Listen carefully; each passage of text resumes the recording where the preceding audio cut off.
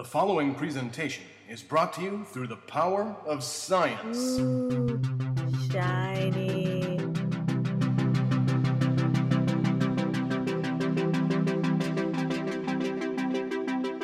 Welcome to Generations Geek, a family-friendly celebration of geekdom by father-daughter hobbitses. I'm science fiction writer Scott Pearson, and I'm joined, as always, by my daughter. Good morning. And we are two generations of geek. This is episode 16, The Smaug Report, and we'll be talking about the new Hobbit movie, The Desolation of Smaug, with our special guest, Kevin Lauderdale, host of the Chronic Whiff Network podcast It Has Come to My Attention, and his daughter Elizabeth. This episode, we are Generations Geek Squared. But first, I want to remind our listeners to follow us on Twitter and Facebook, and visit generationsgeek.com, which provides handy links to all of our shows on the Chronic Riff Network. Send any questions to thegeeks@generationsgeek.com.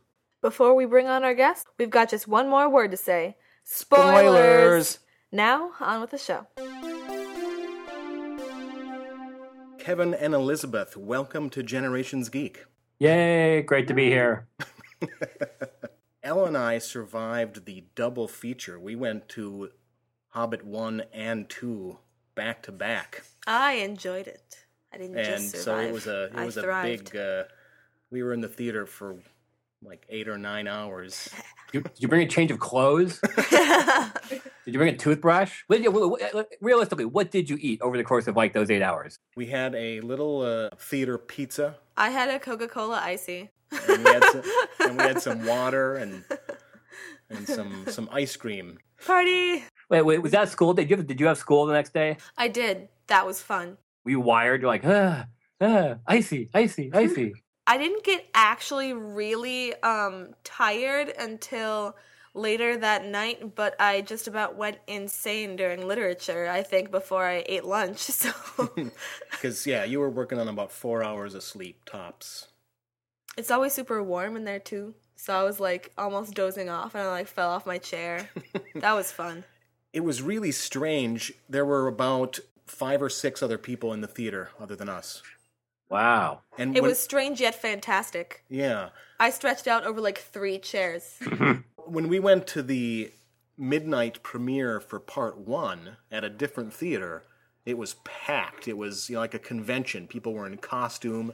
So we were expecting to have much the same thing this time. And then, so we went like an hour and a half early to make sure we got good seats. We were actually like an hour and 45 minutes early because we got there earlier than we were expecting. And we were the only people, we were the first people there, and we were sitting there for at least half an hour or more before someone else showed up. We went to the Saturday showing. We bought tickets in advance because we wanted to see the high frame rate, which we'll all talk about. And the only way to see it in high frame rate was high frame rate, 3D, IMAX. And we figured, it's this one theater. So we bought advance tickets, and we got there an hour and a half early. And what were we like? There were like 4 people in line ahead of us. Yeah. So, but by the time that hour and a half ended, the line was... A lady who walked by said that the line was out the door. Wow. Let's start with a little compare and contrast of Part 1 and Part 2. What did you guys think of Part 1 overall, and what was your reaction to Part 2 in comparison to Part 1? I liked Part 1 overall. I think a difference between Part 1 and Part 2 is that in Part 2, there's less of Bilbo and more of Thorin and the dwarves as a group. I'd say my review of Part 2 is, if whatever you thought of Part 1, you will think exactly the same about Part 2, except everyone's going to love the barrel ride. That was great.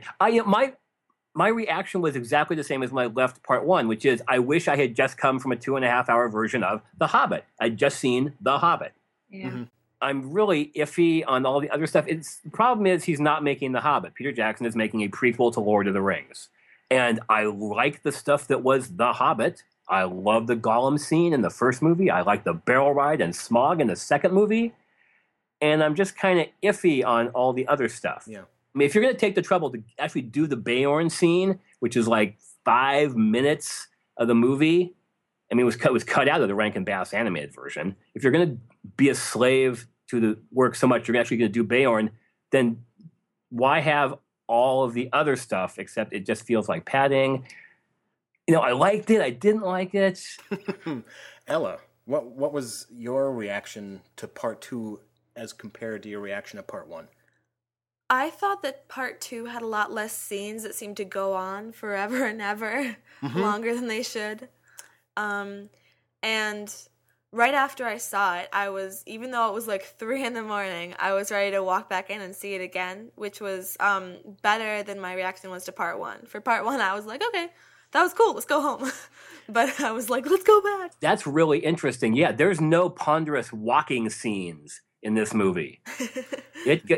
All the scenes in this movie are pretty much important scenes. It's like, here's action, here's people talking about what's going on. There's not a whole lot of green fields waving in the grass. Yeah, I thought the pacing in part 2 was better. Part 1 had the problem of wedging in all the backstory, so you had those scenes where the forward momentum of the story stopped while they filled you in on the past. And part 1 also had some scenes, like Ella said, that just went on way too long. The dwarves falling through the goblin tunnels just went on forever and ever and ever. And so I would say that part 2 was better in that regard, that the pacing was better, but I still had some real problems with it, similar to what you said, Kevin. For me, this, and what you said also, Elizabeth, for me, the title of this movie could have been The Dwarves. Yeah. Smug and Keely. The last half hour. Yeah, and I have 2 key examples of that I want to mention. 2 key scenes where in the novel they are real Bilbo scenes where you get to see what Bilbo can do as he's sort of coming into himself. And the problem is, in making this, like you said, into a prequel to The Lord of the Rings, the challenge that Peter Jackson has is to make an adult film out of a children's novel. And one of the things that he jettisons, and he had no choice, in the novel, the dwarves are a big bunch of goofballs. And they're always doing goofball things, and Bilbo has to rescue them. Well, they couldn't be goofballs in this film. They had to be heroic characters.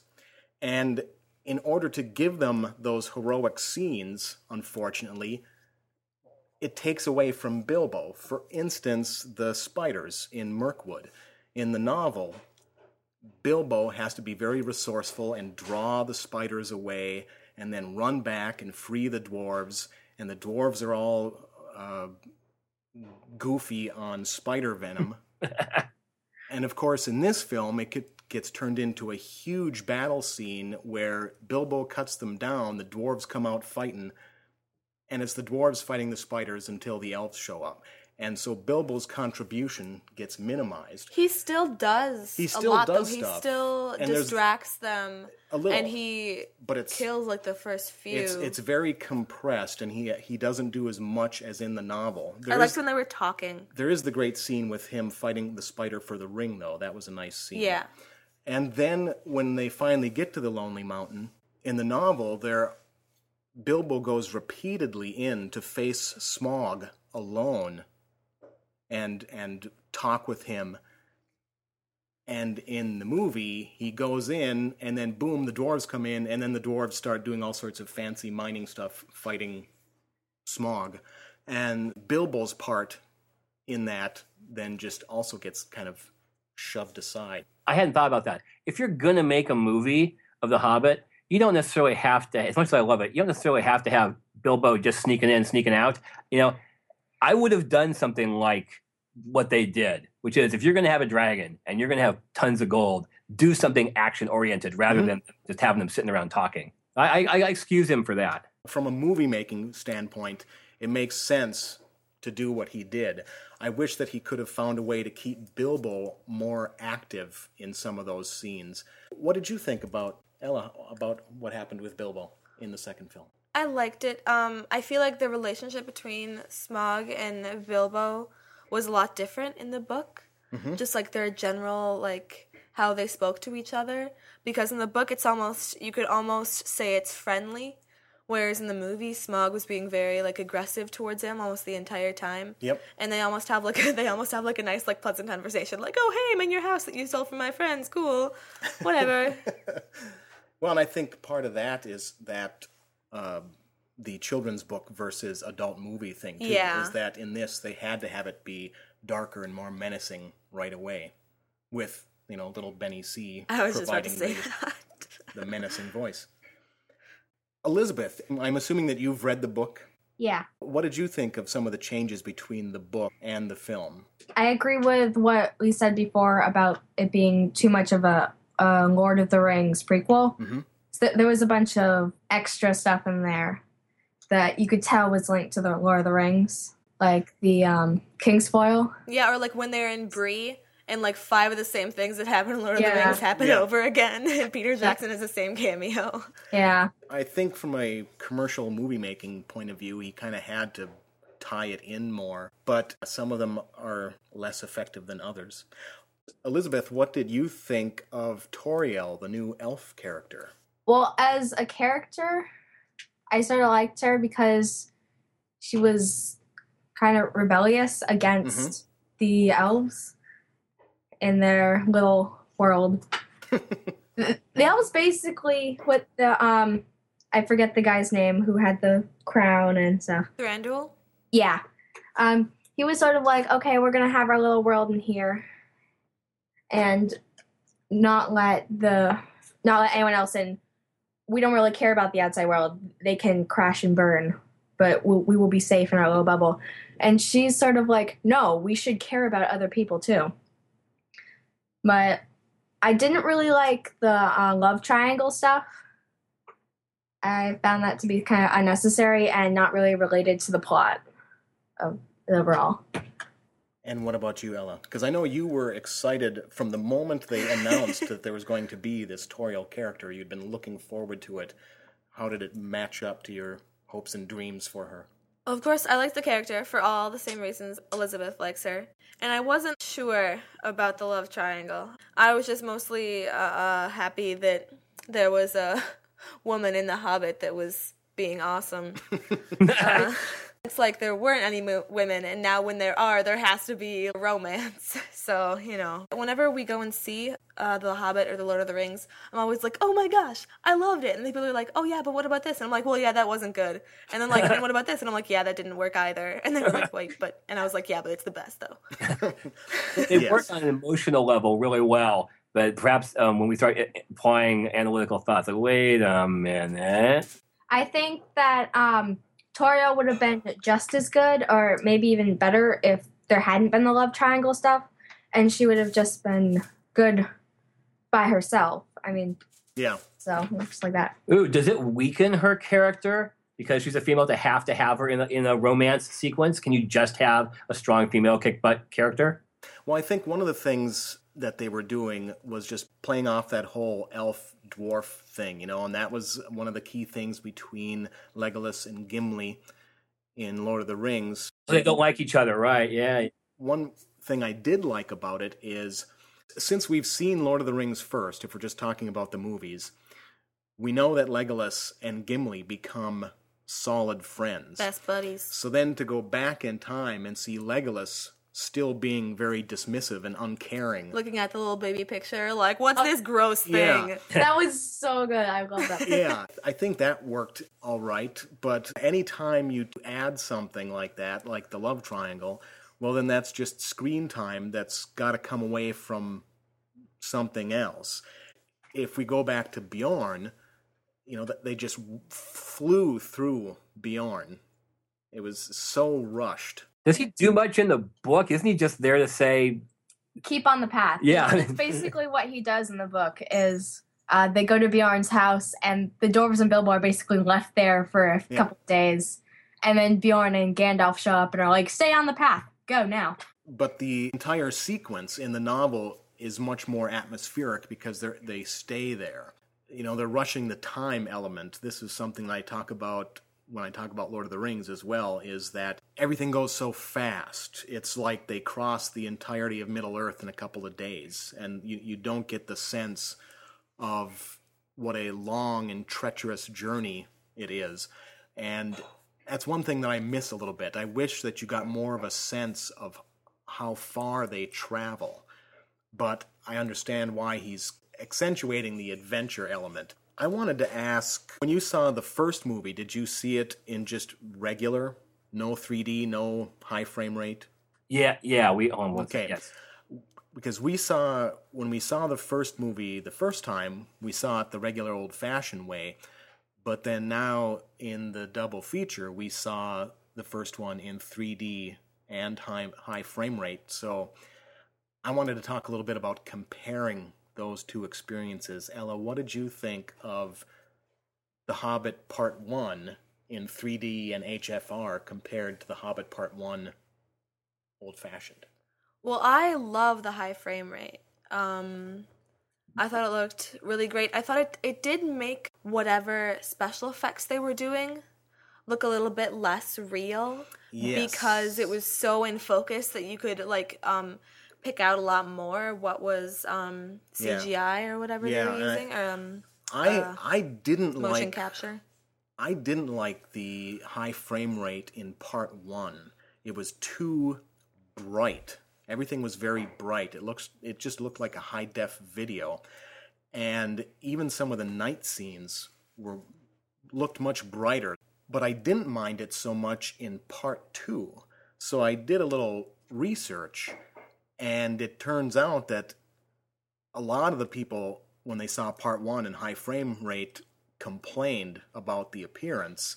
And so in Part 2, he softened it a bit so that it wasn't so just crazily sharp.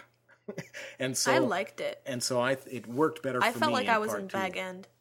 See, for me, and I know that a lot of people have made similar comments to what you're making, that they found that the high frame rate made it look more real, like you're looking through a window, like you're right there. Except for when you're looking at the special effects. But for me, it didn't do that. For me, it didn't look more real. It just looked sharper.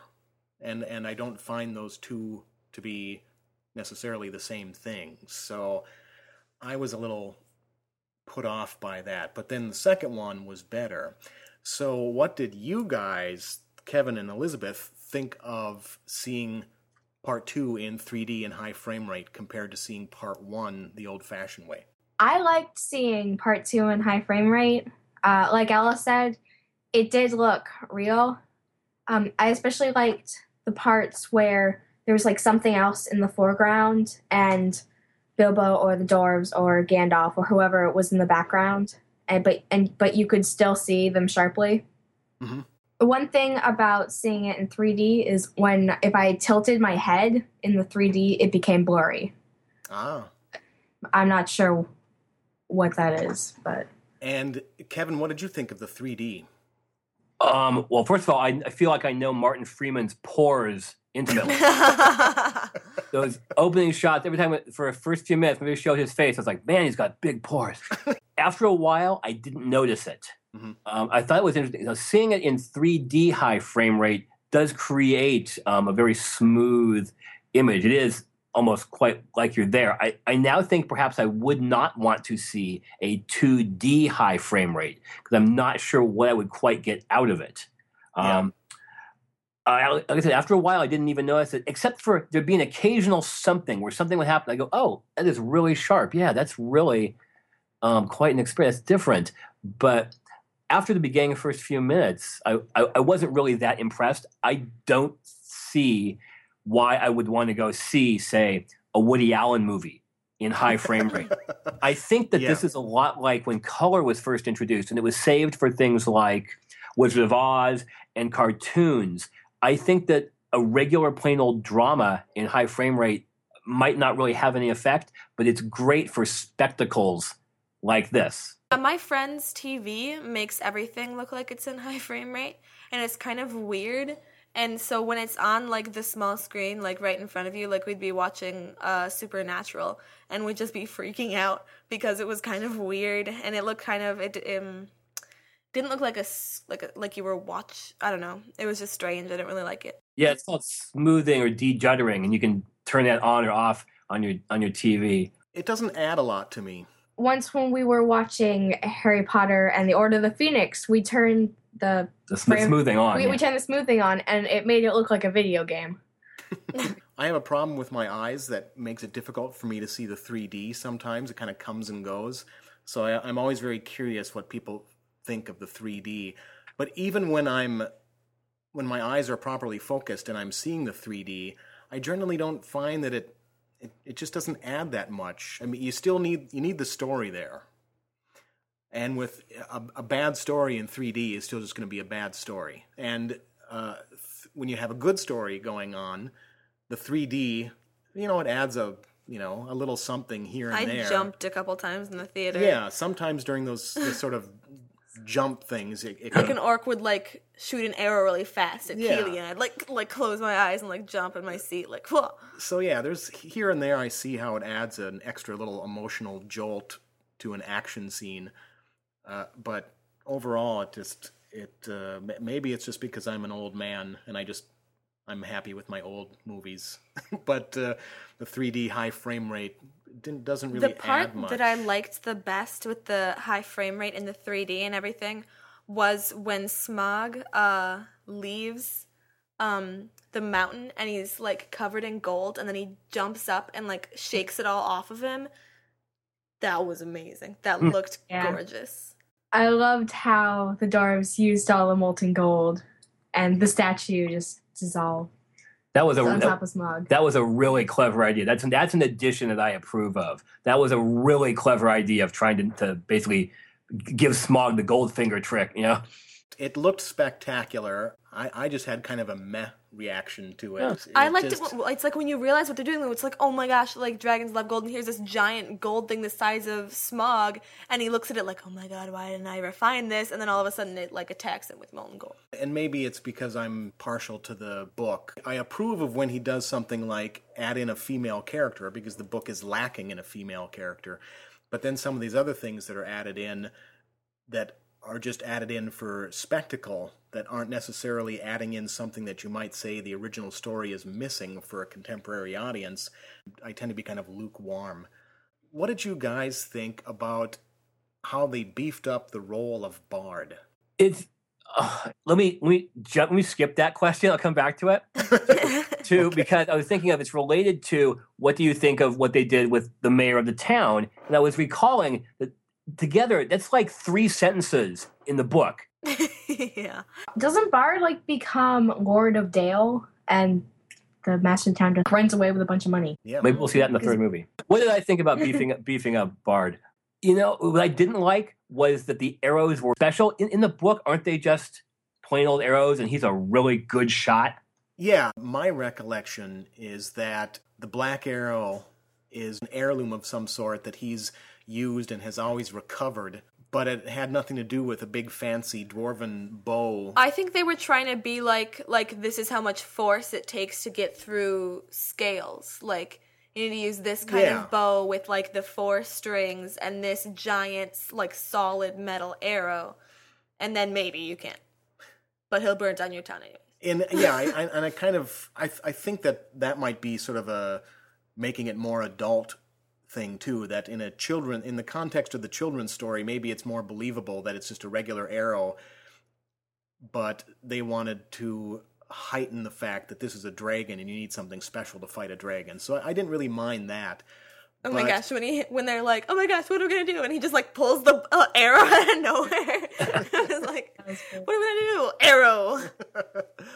But yeah, all the sort of political stuff that they added in between the Bard and I don't know. I liked the sneaky guy though, the sneak around guy in all black.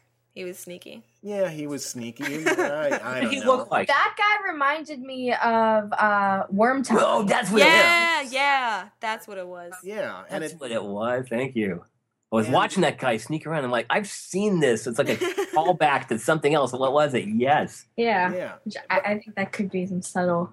Yeah. But I think, I think you're right that he was the Wormtongue character, and it seems to me that Peter Jackson he's doing too many callbacks. When you do this sort of stuff, it's sort of like George Lucas. One of the real problems I have with the prequel films is it makes that universe really small. Oh, Darth Vader's the one who built C-3PO. oh, Gimli is the son of one of the 13 dwarves. Well, it does say that in the book. That's an original. Yeah, That I is- stand corrected. But it seems like the sort of thing that we're getting foisted on. Yeah. Like everybody who showed, like, it wasn't just any elf; it was Legolas who showed up. But Legolas, it is canon, if I may use that word. You may. Legolas's father is Thranduil. Yeah. And- Every complaint I have about this movie, I can withdraw then. Right. Put it this way: it seemed like it was a really constricted universe all of a sudden. Some of those things I didn't mind, because I understand wanting to beef up the connections and make it a bigger spectacle of a movie, but I still think that 2 movies would have been fine. Yeah, Because probably, but this way we get more. but more what? Everything. Yeah. Kind of. Because I just like to roll around in it. when you I read like slow books and I'm happy because I can just roll around in the entire book. when you think about what happened in The Desolation of Smaug, not a lot really happened. Because they're saving both. They saved everything for part 3, because in part 3 we're going to get, We're going to get Smaug blowing everything up. and then we're going to get the Battle of 5 Armies. Smaug getting defeated, Battle of 5 Armies. And then we're also going to get the added stuff with there's going to be some sort of huge battle at Dol Guldur. And death. where Emotional abuse. Where they smack down the Necromancer. And I was kind of expecting that at least one of those big things was going to happen in part 2, and we'd have the other 2 big things. Yeah, I was in really part surprised 3. when it stopped before Smaug got to, because I was like, okay, so we're gonna have that and the Battle of 5 Armies and the Necromancer. For a 3-hour movie, it seemed like you didn't necessarily get a whole bunch more. I think maybe what would have been better for the 3 movies is to try and fit Mirkwood, or like half of Mirkwood, into the first one, and take away all those slow scenes, or not take away, but like make them less slow, and then do the rest in the second, and then in the second movie, and then because the third movie would be the Battle of 5 Armies. Yeah, for me, the first movie was at least 20 minutes, if not a half an hour too long. But it wouldn't have felt too long if that 20 minutes or a half an hour had included, further advance on their journey instead of just these prolonged sequences of Yeah, I was falling. thinking I wanted to go see the second movie with my friend, but she hadn't seen the first one, and I was thinking, so I have it on DVD, and I can probably zoom through at least 30 minutes of it. Yes. Because, Bilbo doesn't leave his house for the first 40 minutes of the movie. Yeah. Yeah. I I could love... be like, okay, dwarves singing, you're fine. You can listen to it later on my iPod. It's cool. I want Peter Jackson to release, when this is all done, The Hobbit, the good parts only edition. Just the Fan stuff edits. that looks. Yeah, I really suspect there'll be some fan edits made of this movie, of all the movies, that will condense them down. There have been GIF sets on Tumblr that have been better than some of the scenes. I really enjoyed that Lord of the Rings call out they did at the beginning of the first movie Oh yeah. to get old Bilbo and Frodo in there. But then that also contributed to the fact that the story proper doesn't get started for even longer. Yeah. I know it's the case for me and Elizabeth. I'm going to guess for Scott that we read and saw like the animated version of The Hobbit first, and then Lord of the Rings. And I'm trying to get my mind around the concept that Peter Jackson seems to be making these films, like The Hobbit, for people who saw Lord of the Rings first. And and I wonder if that's why things seem so strange to me. Is it would never occur to me if I made The Hobbit afterwards to pack it in with all this other stuff. But he seems to be. But there must be a group of people out there. I mean, I guess that's the majority of filmgoers whose experience is Lord of the Rings, then The Hobbit. Yeah, I think so. And it is very strange for me because, of course, I grew up reading the books. And so I was very familiar with the books, read in order for decades, and saw the animated Hobbit, saw the much maligned animated Lord of the Rings. Oh, I saw that, yeah. Which I don't think is anywhere near as bad as its reputation. So by the time I got to seeing The Lord of the Rings, the Peter Jackson version, which overall I loved them, my experience of the entire Middle-earth saga is in the correct order. But I think there are tons of people who have not read the books and are young enough that they didn't necessarily see The Hobbit, the animated version. So yeah, there's all these people that are seeing them in reverse order, and it is a strange thing. What do you think about that concept? Do you think that it's... I think it's taking away from the plot of The Hobbit a little bit, because they keep stopping to go, oh, see, look, this is the same thing from the thing. Get it? Get it? Okay, now I get it. Okay, now I gotta get back to the thing. Yeah. Yeah, and while on the one hand, playing up some of those connections is a valid choice, the execution leaves something to be desired. It makes sense to me for Peter Jackson to make a adult version of The Hobbit because we already have the kids version. We've got the kids version in the book, and we have the kids movie adaptation. My friends in the hate the animated movie version. adaptation, and I think they wasted their childhood because of it. As an adult, I still love the original animated version. What do you think of the animated version, both of you guys? I do not actually remember much of the animated version. It's been a really long time since I saw it. Oh, yeah, I should probably show it to you like 4 or 5 years ago. Yeah. I still love it. I think it's great. Even though they cut out Beorn, they cut out huge chunks of other things, I think it moves smoothly. I love the voices. John Huston as Gandalf. Maybe it's just the fact I saw it when I was 9 or 10, and so it's permanently seared into my mind. But I still think it's great. And it is unfortunate that some of the stuff was cut out, because I think some of that stuff done in that style would have been great. I think Beorn would have been great done in the style of that movie. But it's a great kids movie that holds up perfectly well. I still have the soundtrack on my iPod, and I can still sing along with the entire thing. Yeah. And I know all the transitions between the songs. I started showing that to Ella when she was quite young. And except for that when I listen to when they're going down into Rivendell and the elves are singing, all I can picture is Elrond, and then I just get weirded out by thinking of Elrond singing like fa la la la lee. Yeah, some of it is strange to go back to once you've seen the more adult versions. But I made a soundtrack by I just lifted the songs off the DVD. And then you put it on a CD for me to play in like my SpongeBob karaoke machine. That was just scary. Let's see. So they kept the "That's What Bilbo Baggins Hates" song, kind of. I play that song just to annoy my friends, and I'll sing along with it and like run around, and they're just like, "Ella, stop! Ella, what are you doing?" But yeah, you couldn't really expect there to be all the singing in the adult version that there was in the original. I was happy though they kept that one in Misty Mountains. Yeah. Yeah, those are some of my favorite parts of the book. Yeah, those are like the two best songs. About the backstory, were you guys confused at the beginning? Because when it started and it was like, Bree, I was like, what the heck are you doing? Get out of Bree. They were so far away from Bree. What is going on? And then I was like, they're about to fight. They're about to fight in the middle of the Prancing Pony. What's happening? And then I was like, oh, backstory. Okay, I get it. When we saw the sign that said Prancing Pony, I elbowed my friend who went with it. I'm like, that's the same place. Yeah. What are they doing there? It's supposed to be. Well, I was confused by the opening of the first film because I wasn't sure. I did not know they were setting up like a framing story. I was like, what? Well, I accepted it more in the first one because it was the first one. It's like they're like in whatever, but in the second one, I was like ready. I was like, let's get down to business, man. Well, one of the great things about the use of Bilbo and Frodo in the first one is it's actually adding in material that was missing from Lord of the Rings. Some of that detail about the Sackville Bagginses and stuff. Those scenes, we didn't get to hear about the Sackville Bagginses. Those scenes aren't in the Lord of the Rings movies. So I thought that worked really well. I wish there was more gossiping about hobbits on boats, though. Yeah.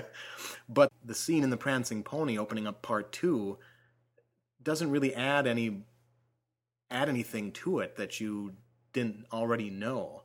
And I think they were just using it as a way to kind of remind people, previously in The Hobbit, I think was kind of the way they wanted it to come across. But yeah, I was kind of lukewarm about that scene as well. These films are popular not just among the people you'd expect them to be popular among geeks. And I'm still amazed that these films, the Lord of the Rings films, won Academy Awards and made the billions of dollars they did.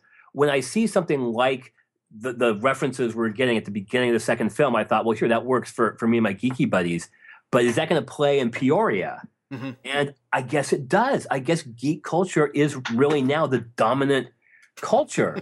When the kids at my daughter's school all watch Doctor Who. Well, I am in the advanced you are smart people program. That may be part of it.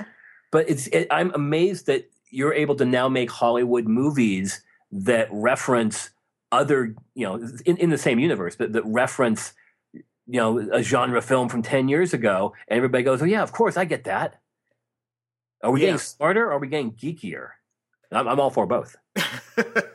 I just read an interesting article online somewhere about the ascendancy of geek culture and how there's much more of a one-to-one correspondence between geek culture and pop culture now than there used to be.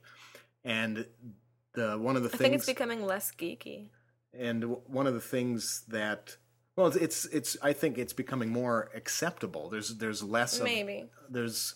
In some places, at least, there's less of a negative connotation to it now. And, when did Big Bang Theory start? Oh, God, like 7 years ago. It's been on forever now. Yeah, but you can watch that show without understanding any of the references. And yeah. Like, but there is...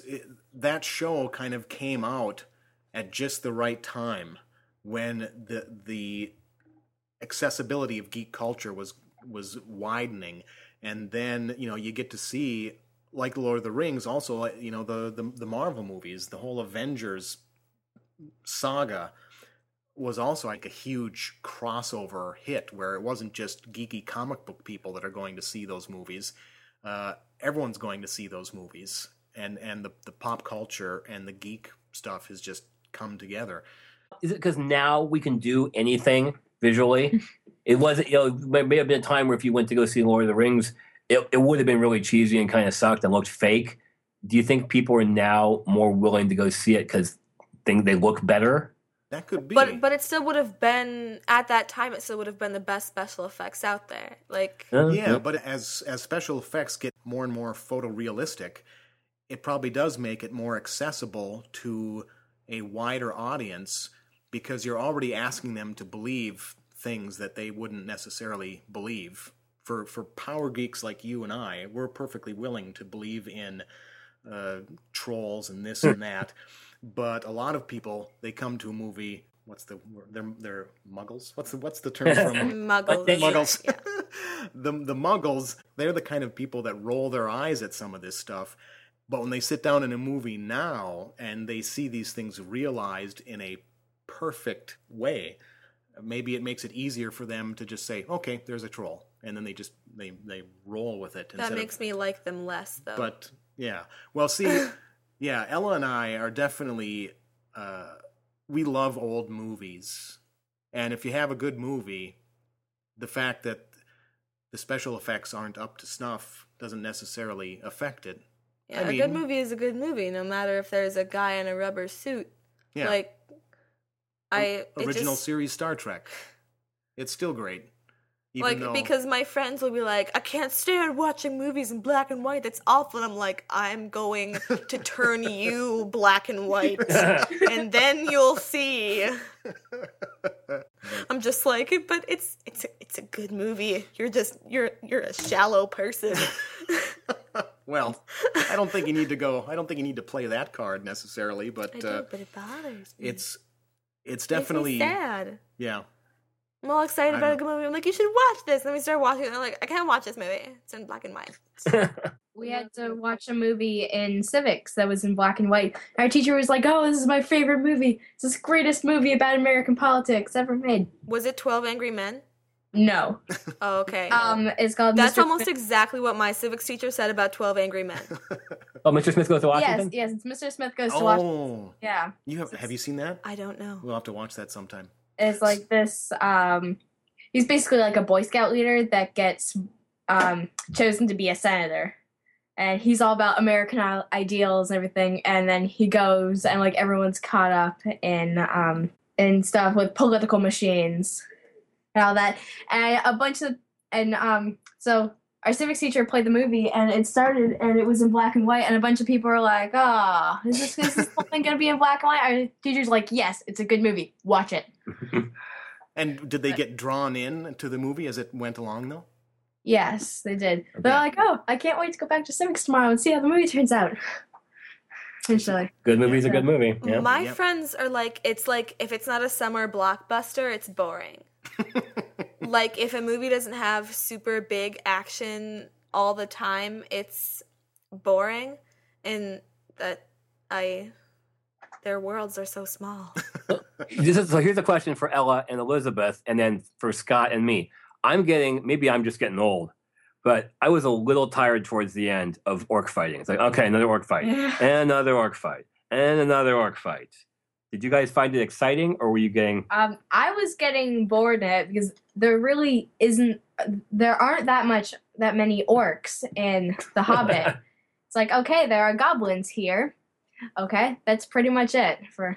Yeah, there are like 0 orcs in The Hobbit, and then it's just the one time that they like literally fall into the like goblin realm. Yeah, well, Does that kind of stuff. And so I was talking about I was explaining the first movie to my friend, and I was like, and then they're being chased by orcs, and then they're being chased by orcs, and then they're being chased by orcs. And my friend who's reading the book right now was like, wait, are they? And I was like, in the movie they are. Yeah. In the book they're never being chased by orcs. Yeah, they added in the whole orc subplot to, create more drama and action, because, in reality, in the original novel, they most of the book is them just trying to get to the place, and they have some adventures along the way with the spiders and trolls, but there isn't a lot of action. And so he pumped it up with all those orcs, and I mean, we saw all sorts of orc battles in Lord of the Rings. I didn't need to see them again. And giant ones too. They were a lot bigger in the Lord of the Rings. Like we don't really need extra. Yeah, well, there's kind of a tenuous concept or a relation between goblins and orcs. You know, when Tolkien wrote The Hobbit, he was using the word goblins, and as he brought it more into the Middle-earth mythology, and he developed orcs in Lord of the Rings, then I think... Well, I just took it to mean that goblins are like a really lower level. Like they're a low order. I think there is a textual thing somewhere, I can't remember where, that explains the... And then, because there's like goblins, orcs, and then Uruk-hai. I don't know, the whole... and it's also just adding more operatic music backstory for the dwarves, that there's this long-standing battle between Azog and the dwarves. And in that big backstory scene where they do the flashback and they show when how Thorin got his name, and the goblin killed the king and got his arm cut off, all that sort of stuff. In the original source material, Azog was killed at that battle. So Peter Jackson drew on a character that was there, but then he has him survive so that it becomes this big, long sort of Hatfield and McCoy, blood war between them. I liked it when Legolas was fighting him, though. And Legolas was kind of like, oh man, I actually have to fight him. I can't just shoot him in the face. He's smart. Yeah. And at the end, when he's like bleeding, he's like, oh my god, I have a nosebleed. He made me bleed. It's the first time I've ever bled in anything. Yes. And that to me, when Legolas had the nosebleed, it reminded me of original series Trek, when Kirk would, get a little bit of blood in the corner of his mouth. And then he's like, oh man, you're going down. Now it's getting real. He should have had like a gash somewhere, and then Legolas could have actually been like angry, but no, just a little nosebleed, so he can still look attractive. I lost track. Did I answer the question? I think we did, yeah. But the question was, are we tired of seeing orcs fight constantly, fighting? I wasn't tired of all the fighting in the Avengers, but I was kind of tired after a while of seeing just another orc battle, and another orc battle, and another orc battle. I have a question here, and let's start with the kids. What was your favorite scene in Desolation? That is hard. Yeah. But I think my favorite scene was maybe Bilbo and Smaug talking. Mm-hmm. Just because there was sort of this uneasiness between them that's like, I am going to praise you very highly. You're so great. And then Smaug is like, maybe I'll kill you, maybe I won't. I'm sort of bored and lonely here. But it's been a while since I've seen any of you. I really haven't seen you before. You're new. You're sort of interesting. I like that a lot. And what about you, Ella? What was your favorite? Well, the scene between Bilbo and Smaug is my favorite scene in the book, I think. But I think for the movie, it would have to maybe one of the scenes in Mirkwood, or when they're in is it a palace? Is it? It's like a tree fort, but it's huge. Yep. The that thing, or like one of the scenes where all the dwarves are kind of split up into their cells, and they're just kind of like yelling at each other. Yeah. That was funny. Kevin, what was your favorite scene? For me, it was the barrel ride. I thought I've been joking for a year. It's like, oh, we're going to get 20 minutes of barrel ride, but the stuff they did was so ingenious and funny. And there was, I mean, it's like it's not just guys in barrels. It's an orc fight again, but it's one that I really enjoyed because there was so many clever things going on here, there, and all around. It was brilliant. The thing that really hit me in that scene was when Legolas and Toriel are like running alongside them and killing orcs along the way, and Legolas is about to shoot an orc, but there's another one behind him, and Thorin like wastes his only weapon throwing it at the orc and like saving Legolas. That hit me really hard. That was great. Yeah, that was fantastic. That part was sort of like what Bjorn said when he said, I don't like dwarves, but I don't like orcs more. Yeah. Yeah. It's sort of like, well, these orcs are going to try to kill us. The elves might imprison us, which is worse. I think I'll help the elves out. I also liked when Bilbo let them all out, and then he kind of stood there like, wait a sec. Wait, how do I get out? I'm trying to think of what my favorite scene was. I mean, there were a couple of scenes that I quite liked. When Bilbo dropped the ring and had to fight the spider, and has his sort of little golem moment there. Oh my god, that was true. I thought that was pretty effective. The little like baby spider comes out and he's like, ha! Well, just the and the way he said mine. Yeah, that was I thought that was pretty effective. You know, there was a lot that I was kind of lukewarm to in this movie. Even though I'm undecided on the love triangle, I did like the first Keely Toriel scene. Because he's immediately like, oh my gosh, buddies, we're fighting against the spiders, give me a dagger. And she's like, psh, really? Yeah. Come on. Should we ask about least favorite scenes? Do you have a least favorite scene, Elizabeth? I think my least favorite scene might have been when after some of the dwarves get left behind and they're like, oh, we need to heal Keely. I think all that part there where they get left behind and the stuff with Toriel, that was all unnecessary. We really didn't need that for the movie. Well, and so many of them end up getting left behind. It's like 4 dwarves or something that get left because then Feely doesn't want to leave Keely, and then whoever was like drunk off his butt like slept through the whole thing. Yeah, and so that's a strange departure from the book that so many of the dwarves aren't at the Lonely Mountain when they first. I think it was because they wanted to make Thorin seem a lot more desperate.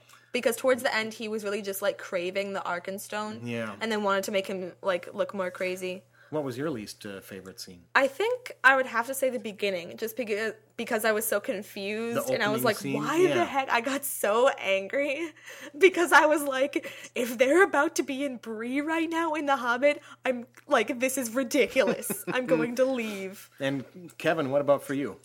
I love Stephen Fry, but I didn't care for the whole political stuff of him as the master of the town. That really felt padded. It's like, if you're going to add stuff, add monsters, add, mythology, I don't need to know about the political system and how he's putting things and stuff like that. Yeah, and it had to do a little bit with the dwarves getting into, or I should say the company getting into Dale, though. Ella and I are both huge Stephen Fry fans, and I was also a little disappointed at the way they went with. I mean, he's supposed to be unlikable. He's supposed to be kind of a pompous person. When I heard that he was cast, I thought, oh, that's perfect casting. But yeah, I would have liked them to have gone a different way on that. I did not like basically what was a torture scene with the captured orc with Legolas and Thranduil. They weren't actually torturing him, though. But they were just like, tell us, or we're gonna like but it whatever. Had to me. Yeah, it had implications. Yeah, and which is it's not as fabulous as the elves.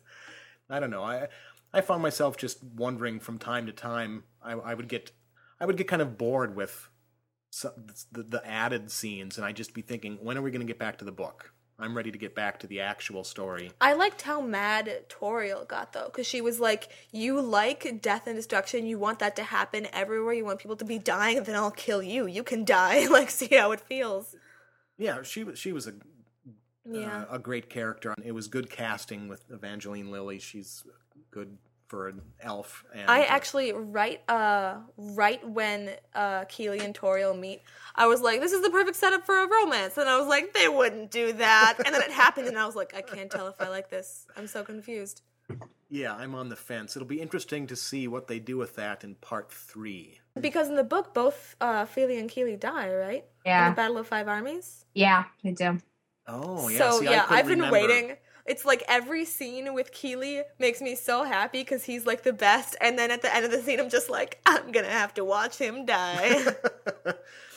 I'm starting to think I think they might save him, but I never trust anyone who's writing a movie in your fandom ever. Yeah. Well, but it would make a great, sad, poignant death scene to yeah, have but him it would die also and make have a Toriel great there. it would also make a great Arwen Aragorn moment if he survives, which is debatable whether or not to be good. Thorin already dies in a wonderfully, meaningful death scene when he sort of thanks Bilbo and forgives him for anything he did. Yeah. I know I told you were really horrid, and last time I saw you, I hated you for stealing the Arkenstone. But I forgive you now. Just gonna die peacefully. Well, not so peacefully, but just gonna die here. It's all okay. The opposite of peacefully, but Benny did motion capture for Smaug. Yeah.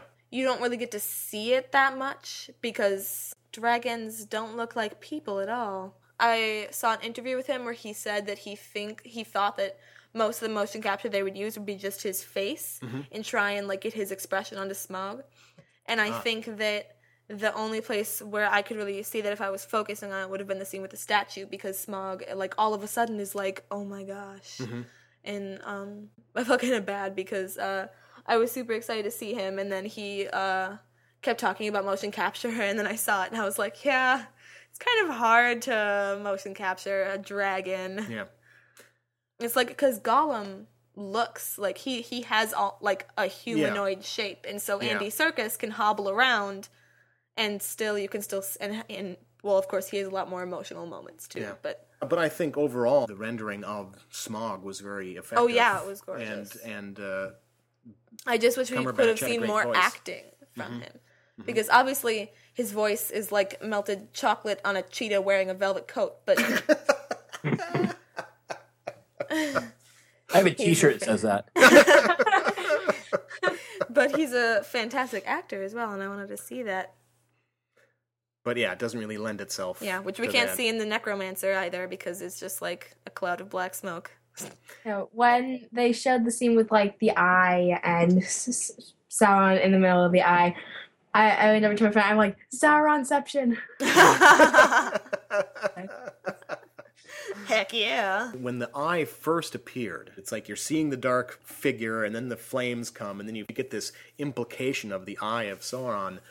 When it first happened, I was like, wow, that was pretty cool. It was just freaking me out. But then when they turned it into that repeated effect, it kind of lost some of its impact for me. But It was alright. But I it- didn't really... it was, I didn't really think about it. I was just like, Sauron! I don't know if I quite buy the fact that Gandalf would have gone in there alone. I don't think he would have Seemed a risked little- anyone else's life, though. Well, yeah, that's a good point. Because, like, what he's gonna take poor Radagast in there, who, like... Yeah, well, they made Radagast into such a clownish Yeah. character. That's a thing that I don't like. Well, he's just like, I like the he's idea like a of baby. adding Radagast to the story. He's from the books, Yeah, and he's mentioned in The Hobbit. and so bringing him in, I think, was fine. But yeah, making him into a goofball with bird yeah, poop he in was his a little. hair He is- was a little bit too much of a goofball. Yeah, yeah, and maybe at that point, I can't remember. Was he thoroughly convinced that it was Sauron? It seemed like he I don't was, think but he was though. he certainly because suspected it. he suspected it, but like, he was also Saruman was kind of like, man, come on, that's just some guy. Like, and so I don't Yeah. think he wasn't very sure, but he didn't want to take the chance that anybody else would get hurt because of him. That could be, and certainly then when he went in, then he, now he knows. That's that- why he was all fly, you fool, to Radagast. So, did seeing part 2 get everyone really riled up and excited to see part 3? No. No? I was excited to see part 2 over again. Yeah. So, Kevin, you implied that you're not that excited to see part 3. I'll go see it because I have to see it and I have to see Yeah. how it ends. But yeah, I'm really this was not The Empire Strikes Back where I couldn't wait to see what happened next. What did you think, Elizabeth? I'm semi-excited to see part 3. Mm-hmm. The ending is sort of like, you have to go see part Yeah. 3 now. I think that might have been the point of the ending. But on the whole, it's not like, oh my god, I have to see it. So I want to see it now. It didn't feel like the ending of a movie. It felt like a cliffhanger between chapters. Coming into part 2, Which maybe that's what it was supposed to be, actually, now that I said that out loud. coming into part 2, I was pretty excited because I thought that some of the stuff Well, that it was I a lot liked, more suspenseful for us because we saw the first one and then we, like, almost right away saw the second Yeah. one. So it was a lot more like... but the things I was disappointed with in part 1 before, in the run up to part 2 coming out, I was thinking, and then once you started seeing previews for part 2, I was thinking, wow, part 2 looks like it's not going to have the problems that part 1 did. And so I got much more excited to see part 2 than I was for seeing part 1 over again, since we were going to the double feature. And it is true that some of the problems of pacing that part 1 had, part 2 didn't have. But Peter Jackson still managed to add in a bunch of stuff that just didn't really work for me. And so now I'm not as excited for part 3 as I was to see part 2, because now I just think, well, it's just going to be more of the same. Because I loved Lord of the Rings. Maybe I mentioned that at the top of the show. I can't remember. I was crazy about it, even with its flaws. But The Hobbit adaptation is definitely a couple of steps below the Lord of the Rings Well, the adaptation. only place I ever really cringe in Peter Jackson's adaptations is when there's, like, lots of freshman boy jokes, like with the trolls and the, like, blowing their nose. Yeah. That's the only place where I'm kind of like, I can't sit through this scene. But everything else, I'm just like, yes. Peter Even Jackson. if he, like, mutilates it, I'm just like, yes. Middle Earth. Such Middle Earth. Something? I kind of felt like Keeley stole it a little bit, because Aidan Turner's a really good actor, and they had Keeley with the poisoned arrow in his thigh, and so he kept being really hurt, but also being like, I really want to get to Erebor, which we didn't get to see. We didn't get to see all the emotional density from all the dwarves in the first movie. Mm-hmm. We didn't get to see how badly they wanted to get back to the mountain, and we got that from Keeley, at least. I think one of the reasons why you didn't see it so much in the first movie was it's still like, oh, it's everywhere, it's far away. Yeah, that's true, too. It's not really... Yeah, like when It's like- they're on the boat yeah. and they see it for the first time and they all are like, oh my gosh. And then the guy is like, take all my money. What's some sort of really nice sort of thing we can close Like a on? pleasant I thing? don't know. A pleasant thing. Legolas and Toriel's relationship. Let's talk about Except Legos for now. not the angst. Except for... Like the part where he's like, you left by yourself. And she's like, no, I didn't. He's like, oh, you knew I would come. And then they're like, best buddies. Elf BFFs. I'm gonna be that person that watches once they win the third Hobbit movie on DVD. I'm gonna be that person that watches all the Hobbit movies and then all Lord of the Rings movies in a row. And I'm just gonna come upstairs at like 1 a.m. in the morning, like the day after, and just be like, "What? Why isn't our house round? Well, thanks so much, Kevin and Elizabeth, for coming on the show. This was great. We'll have to do this again. Thanks for having us. This was fun. Yeah. That's all the time we have for this episode. Before we go, I just want to say that I'm going to be featured in my friend's gaming video on his YouTube channel, Four-Sided Ball. It's a video of us playing the first pack of Portal 2 co-op levels, in which I didn't know he was recording me and was super sick, so sound like a dork. But it's pretty funny, or at least I think it is, so check it out. Tune in next month for episode 17, Ashes and Shadows and Monsters Oh My. We'll be talking with author Ilsa J. Bick about her post-apocalyptic Ashes trilogy. Remember that Generations Geek, like Kevin Lauderdale's It Has Come to My Attention, is a part of the Chronic Rift Network, which broadcasts from a bomb shelter full of canned food and bottled water. Please give their other fine podcasts a listen at chronicrift.com. Thanks for listening, and come back next time.